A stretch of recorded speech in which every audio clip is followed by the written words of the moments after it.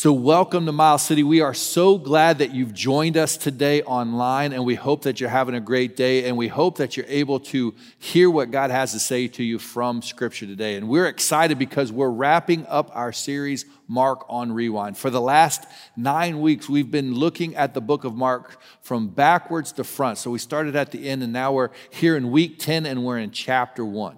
And what we've tried to do is look at the book through the lens of the resurrection of Christ, because at the end of Mark, Jesus dies, is buried, and rises again, and seeing how that affected the characters that we've seen. And Mark is a great book. The fun thing about Mark is he was more about what Jesus did than what he said. Over half the miracles that Jesus performed are found in the book of Mark.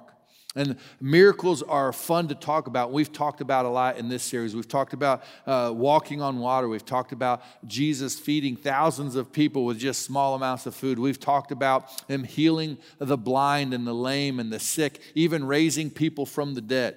And he's been able to cast out demons. And we look at all these miracles that we've performed. And the book of Mark just points these things out time and time again.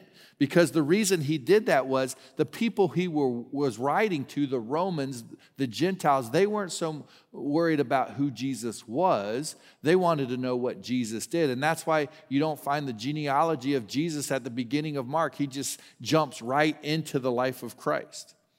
And the reason he did that is he wanted to show what Jesus did, because Jesus came to serve. He gave his life a ransom for many, and so he wants the Roman crowd, he wants the Gentiles to understand that Jesus came to give his life for them. And what he did by showing that Jesus was a servant was so counterculture of what the society that the Romans had in that day. They lived for pleasure. They lived for things that made them happy. Anything that they could find that made themselves happy was what they were all about. They wanted the pleasures of life. They didn't care how it affected others. They just were worried about how things affected them. And really, when we look at that culture, it's quite similar to the culture we live in today. I mean, think about it. We live in a culture, we live in a society that it's all about us. We want to live our lives for ourselves. And we see people all around us living this cycle of trying to find happiness in different things. Maybe it's somebody or something. Maybe it's a new house or a new car or a new wardrobe or a new job or a new neighborhood or a new school. But we're always trying to find something that's going to bring us happiness and contentment. And all those things, they might work for a small amount of time. See, I find that in my life sometimes. I am all about new shoes. I love new shoes. You show me a new pair of Nike Air Maxes, and man, I get giddy inside about them. And some of you listening might say, that's the most ridiculous thing I've heard. I'm wearing the same pair of shoes that I've had for the last 10 years, and when I get a new pair, it's going to look exactly the same as my last pair. But the problem that I have with these things is when I get a new pair of shoes, I want them to stay looking new. And once they don't, that newness wears off and that happiness wears off, and now I'm on to the next one. Just this past week, I was showing my wife a pair of shoes online, asking if I could get them, and she told me, no, I just got new ones a few weeks ago. And a lot of us, we look for that. It might not be in shoes, but we look for that happiness in things. And we look for things that are going to make us happy. And our culture feeds into us. It constantly bombards us with finding things to make us happy. If you watch any amount of TV or if you drive down the road and see the billboards, you know that everything is advertising things that will supposedly make us happy, will supposedly give us purpose, will supposedly bring us joy. And in the Christian world, we see that dripping into that. We see there's so many self-help books out there of how to be a better person and being the person that you've always meant to be. There's so many personality tests out there that it's nauseating, and we try to find what we're made for, what we're supposed to be. And so we keep looking and looking and looking and taking more test after more tests. And there's so many letters and so many numbers and so many characters that we are now that we get confused with all the personality tests that we've taken. But let's be honest, who doesn't want to know their purpose? Who doesn't want to be victorious? We even hear sermons now of teachers saying, hey, the good is in you. And if you just let the good out, you've always had this good and you can conquer and you can overcome everything. And all these things are going to work together. And we hear that and we want that in our life, because who doesn't want to be a victor? Who doesn't want to be a conqueror? But we have to be careful and make sure that we find these things from God and from Scripture and what He's given us and through the Holy Spirit, because that's where we're going to find contentment. That's where we're going to find happiness. That's where we're going to find joy. And so Mark, when he writes his book, he gives us a view of something that's totally opposite of what the world's view was, something totally different, something new. And he gives us a glimpse into why Jesus came and what Jesus was all about and what Jesus came to do for us. So today we're going to look in chapter 1 and we're going to see some things that show us how to live counterculture, how to live for something greater. But before we do that, let's take a moment and just ask God to speak through us through Scripture today. Let's pray. Heavenly Father, we are so grateful today that we get to come to you and spend some time in Scripture. Spend some time hearing what you have to say. And I just ask that you would remove distractions. Maybe we're watching this and there's a lot of things going on around us. Lord, give us the clarity of mind to hear what you have to say to us today. Lord, thank you for your word. Thank you for your son, Jesus, who paid the price for our sins, who wants to have a relationship with us. And I just ask that the next few minutes that you would speak plainly and clearly through me. Give me the words to say. Help me to say what you want me to say, not what I want to. And we'll give you the praise for what we hear today. In Jesus' name, amen. So we're going to look at Mark, and we're going to jump right in. And right away, we're going to see what the book of Mark was all about. So look at Mark 1 and verse number 1 with me. It says this: the beginning of the gospel of Jesus Christ, the Son of God. So right away, Mark is giving us good news. See, that's what the word gospel means. It means good news. Mark wrote his book in these little short snippets, these news headlines, and he says, right away, I want to tell you what the news is. It's good because Jesus Christ is the Son of God. This is the Messiah that the prophets had been speaking about for years and years. This is the one that you've been waiting for. Mark goes on, he says, I'm going to tell you about this guy named John the Baptist. Now, John the Baptist was a wild man. He was the first prophet in over 300 years, and they were excited to hear what he had to say, but there was some unusual things about John the Baptist. John the Baptist was somebody that wore caveman clothes, basically. He wore animal skin, and then he girded his belt. It was made of leather, and he's out in the wilderness, and he's eating wild honey and locust. And some commentaries say, hey, it really could have been the bug and honey that he was eating, the bugs and the honey, and he's just going after it. And so here's this guy, and then he's out preaching this message that says, in the wilderness.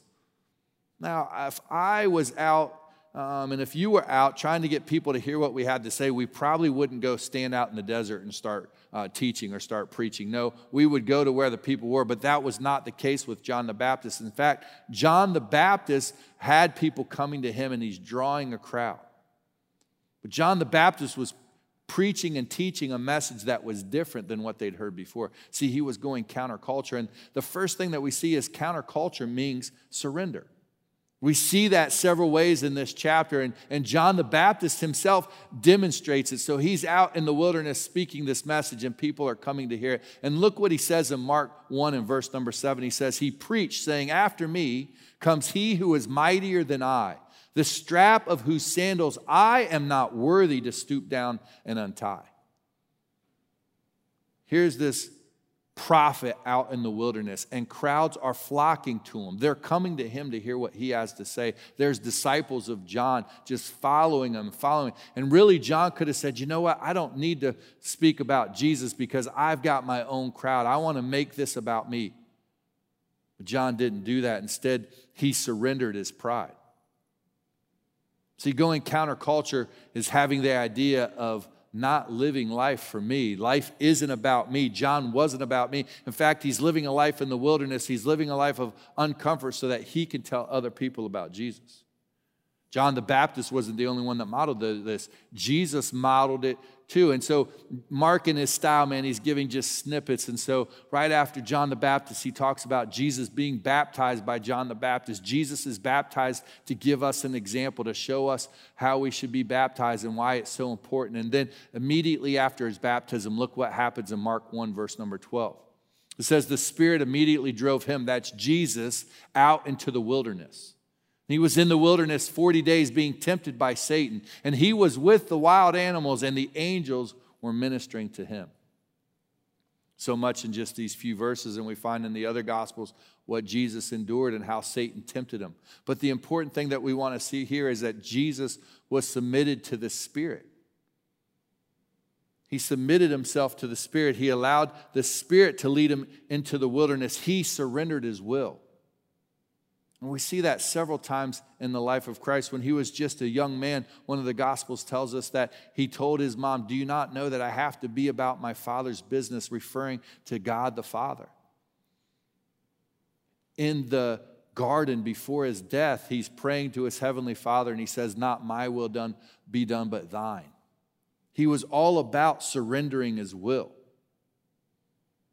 Surrendering just doesn't include our pride. Surrendering just doesn't include our will. It also means that we need to surrender our time. Look at what Jesus did in verse number 35 of Mark chapter 1. And rising very early in the morning, while it was still dark, he departed and went out to a desolate place. And there he prayed. Jesus knew the importance of time with his Father, so he was willing to sacrifice his time, to get up early in the morning, to spend time alone in prayer with the Father. Everything was pulling at Jesus. There were so many people that wanted to see Jesus and wanted to talk to him and wanted to be healed by him, and yet Jesus understood that the Father had called him to something greater, and so he would separate himself at times to spend time alone with his heavenly Father. As we think of surrender, those three things, our pride, our will, and our time, where do we struggle? Are we making life about us? Do we want our name to be made great? Do we want people to recognize what we've done? Or are we willing to surrender our pride and so that other people can see the name of Jesus, other people can see Jesus through us?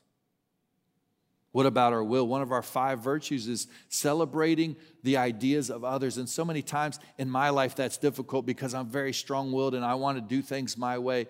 And yet constantly Christ is calling me to surrender my will to him. And we can have a strong will and do good things, but are we surrendering our will to the Father? And what about our time? We have such busy schedules that we live now. There's so many things that we do, so many more things, and sometimes we run out of time to give to Jesus. So many times we don't make time for corporate gatherings of worship. We don't make time for church. We don't make time for the Word of God, for Scripture. We don't make time for prayer. And Jesus calls us to surrender our time to him. So living counterculture has the idea of surrender. But look what else it has. Look in Mark chapter 1 and verse number 16. Passing alongside the Sea of Galilee, he, this is Jesus again, saw Simon and Andrew, the brother of Simon, casting a net into the sea, for they were fishermen. And Jesus said to them, follow me, and I will make you become fishers of men. And immediately they left their nets and followed him. It goes on to say this, and going on a little farther, he saw James, the son of Zebedee, and John, his brother, who were in their boat mending the nets. And immediately he called them, and they left their father Zebedee in the boat with the hired servants and followed him.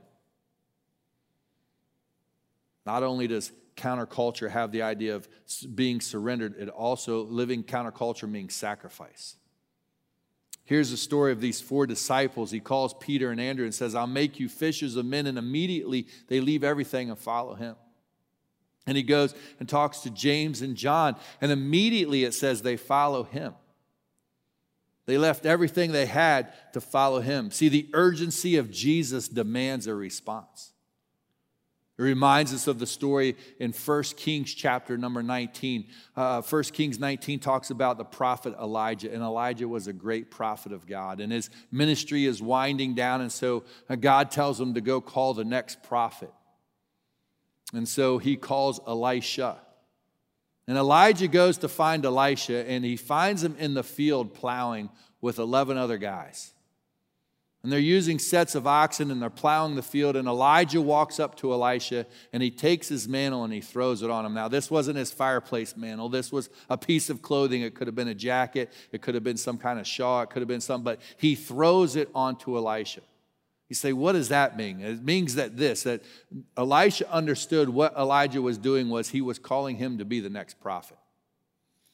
And in 1 Kings chapter 19 and verse number 20, Elisha runs after Elijah and says, I'll follow you. What a great story, but the story doesn't end there. See, before he goes, he throws a big barbecue. Now listen, that means Elisha is a man after my own heart. I mean, if you're going to do something big, you need some meat in your stomach. And so he throws a huge barbecue. But listen to the significance of this barbecue. What he cooks at the barbecue is the oxen that he was plowing in the field. And the fire that he uses to cook the oxen is fire from the wood on the yoke and on the plow that he was using. See, Elisha came from probably a wealthy family. The fact that they had him and 11 hired men out plowing the field means that they probably had some money. And here's this farmer, and he says, listen, I'm going to eat the oxen. I'm going to burn the yoke and the plow because I'm giving up everything to follow after you because God's called me to something greater.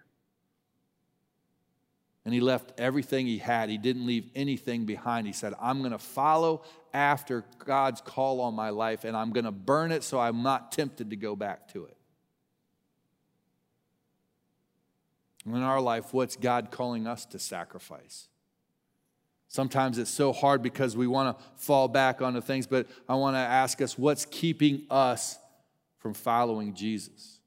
Maybe there's some family ties that are keeping them. Maybe there's a job. Maybe there's some habits or addictions. Maybe even there's some passions.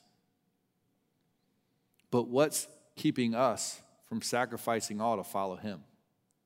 So counterculture, so opposite of what our culture teaches us today.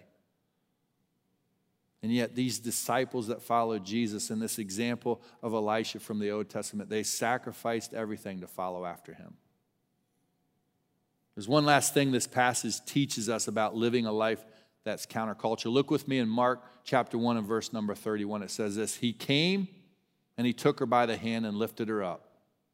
Now, this story here is the disciples are following after Jesus, and Peter gets word that his mother-in-law is sick, and so the disciples go to Jesus and let him know. So that's what's going on. Jesus comes to Peter's mother-in-law's house, and this is the her in this story.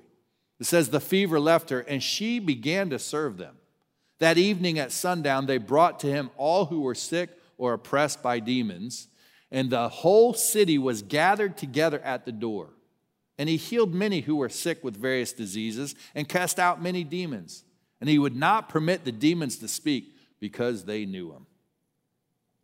Here's Peter's mother-in-law sick with a fever, and as soon as Jesus heals her, she gets up and serves.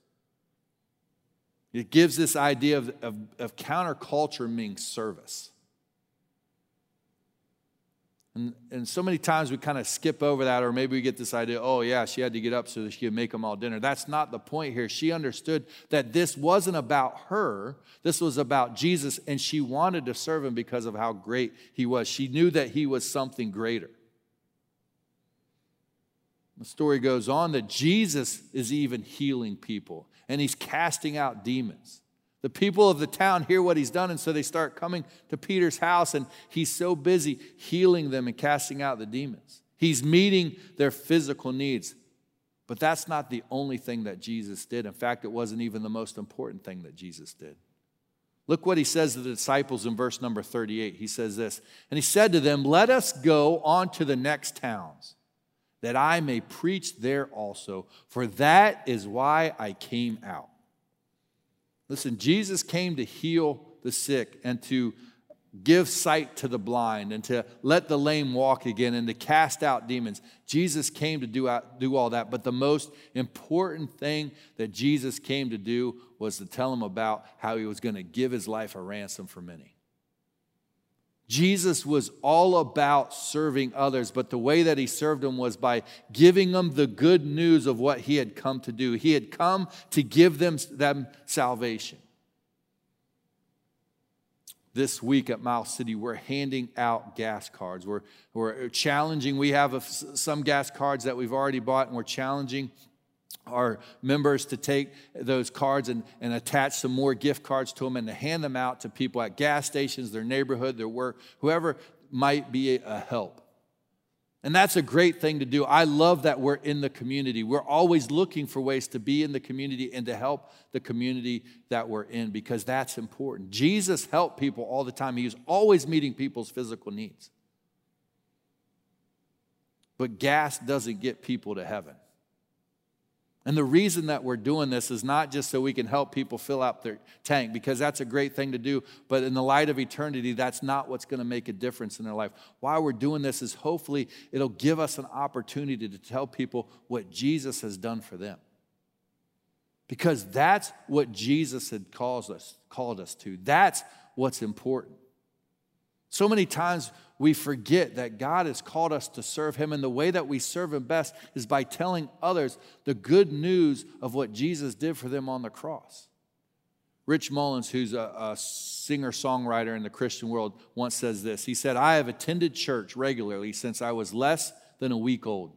I've listened to sermons about virtue, sermons against vice. I have heard about money, time management, tithing, abstinence, and generosity. I've listened to thousands of sermons. But I could count on one hand the number of sermons that were a simple proclamation of the gospel of Christ." The Apostle Paul understood this as well. In 1 Corinthians chapter 2, he said this, "And I, when I came to you, brothers, did not come proclaiming to you the testimony of God with lofty speech or wisdom, for I decided to know nothing among you except Jesus Christ and Him crucified. And I was with you in weakness and in fear and in much trembling. And in my speech and my message were not in plausible words of wisdom, but in demonstration of the Spirit and of power, so that your faith might not rest in the wisdom of men, but in the power of God." See, what we want to be about in our lives, what we want to be about as a church of Miles City, is we want to tell people about Jesus. Yes, we want to help meet their physical needs. Yes, we want to contribute. Yes, we want to be a presence in the community, but we need to tell people about Jesus, because He is what they need to hear. He is what can fix their problems. He is what can heal their hearts. And where can we be more bold in our witness? Who do we need to talk to? Maybe this summer needs to be about you building a relationship with that next door neighbor so that you can share the gospel, the good news of Jesus with them. Maybe it's that person that sits next to you at work. Maybe it's that hard to reach family member. But be encouraged by the Apostle Paul that the power of God is powerful, and He can work in people's lives in ways that we could never imagine if we would just be faithful in our service to Him. So countercultural, not serving ourselves, but serving Him instead. There's one last story in this first chapter that I want to touch on today. Look at Mark chapter 1 and verse number 40. It says, "A leper came to Him, imploring Him, and kneeling said to Him, 'If you will, you can make me clean.' Moved with pity, He stretched out His hand and touched him and said to him, 'I will. Be clean.' And immediately the leprosy left him, and he was made clean." Now, leprosy was a real problem in the day of Christ. This was a skin disease that would affect your flesh. It would eat away. Basically, it would eat away your fingers, your toes, your ears, and sometimes even your nose. And eventually, you would just be rotting flesh, and you would die. They would isolate you. They would put you out of where they lived. You'd have to go live in a leper camp. And leprosy was such an incredible picture of sin. See, leprosy is deeper than the skin. It not only does that, it defiles and isolates, and then it renders things fit only for the fire. And in our life, that's what sin does to us. Sin separates us. It's a heart condition. It separates us from God. And if we don't confess that sin, if we don't turn that sin over to Christ, it results in eternal separation from Him in a lake of fire in hell. The reason that we want to live counterculture is because people need to hear the message of Jesus Christ. They need to hear the message that he came to give his life a ransom for many. He came to pay the price for their sin so that they no longer would have to be separated from him. And so today, God's calling us to something greater. Something greater in our surrender, something greater in our sacrifice, something greater in our service. As we hear this message, what are we buying into the world's lies with? What are we holding on to? What do we need to surrender?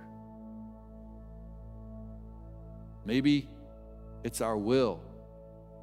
Maybe it's our pride. Maybe it's our time. What things do we need to sacrifice? What do we need to let go? What do we need to get rid of? Or what do we need to stop holding on to so that we can completely be sold out for Christ? And then, are we being faithful in our service to him? God's called us to be a witness in this world. That's the one job he gave all of us. It doesn't matter who we are. If we claim to be a follower of Christ, we are to tell other people about him. Who are we telling? When was the last time you sat down with somebody and told them what Jesus has done in your life and what Jesus can do in theirs? We make so many excuses as to why we can't do it, and we've got to stop doing that. We've got to quit making life about us and make it all about him. And maybe today, you're sitting there listening to this message and you say, you know what? I've been buying into the lies of the world. I've been looking for peace and happiness and joy and contentment, and it seems like no matter what I try, I can't find it. And can I encourage you, all of us try that? You're not different from anybody else. Everybody's looking for that same thing. All of us want contentment. All of us want happiness. All of us want peace. But the only one that can bring it to us is Jesus Christ. And he loved us so much that sin that we talked about, he gave his life for it. Those things that we do that are contrary to the will of God, Christ paid for that so that we wouldn't have to, because that sin breaks that fellowship, that relationship that we have with God. And today, if you've never given your life to Jesus Christ, today could be that day. He doesn't make our life easier, he makes our life better. And the reason that I'm here talking to you today is because of what Jesus has done in my life. And I've seen him be faithful time and time again in my life to where he's the only one that can bring me contentment. And today, if that's your desire, if you're tired of living the way the world wants us to, if you want something greater in your life, just take a minute and say something like this. Say, God, I confess my sins to you. Jesus, I want to thank you for dying and for rising from the dead for my sins so that I could have a relationship with you. And I want to set aside my pride. And today, the best I know how, I give my life to you. Thank you for your sacrifice. Now, if you prayed that prayer today, that's the greatest decision that you'll ever make. And that prayer is not what saved you. It's the condition of your heart. If in your heart you're saying, yeah, I'm tired of following after sin and I want to follow after Jesus Christ, man, we want to celebrate with you. And so if you'll just do me a favor, you're going to see a number on the screen. If you'll just text the word Miles City to that number, myself or one of our staff members will follow up with you this week. We'd love to have a conversation. We'd love to answer any questions that you might have. More importantly, we just want to encourage you and pray with you.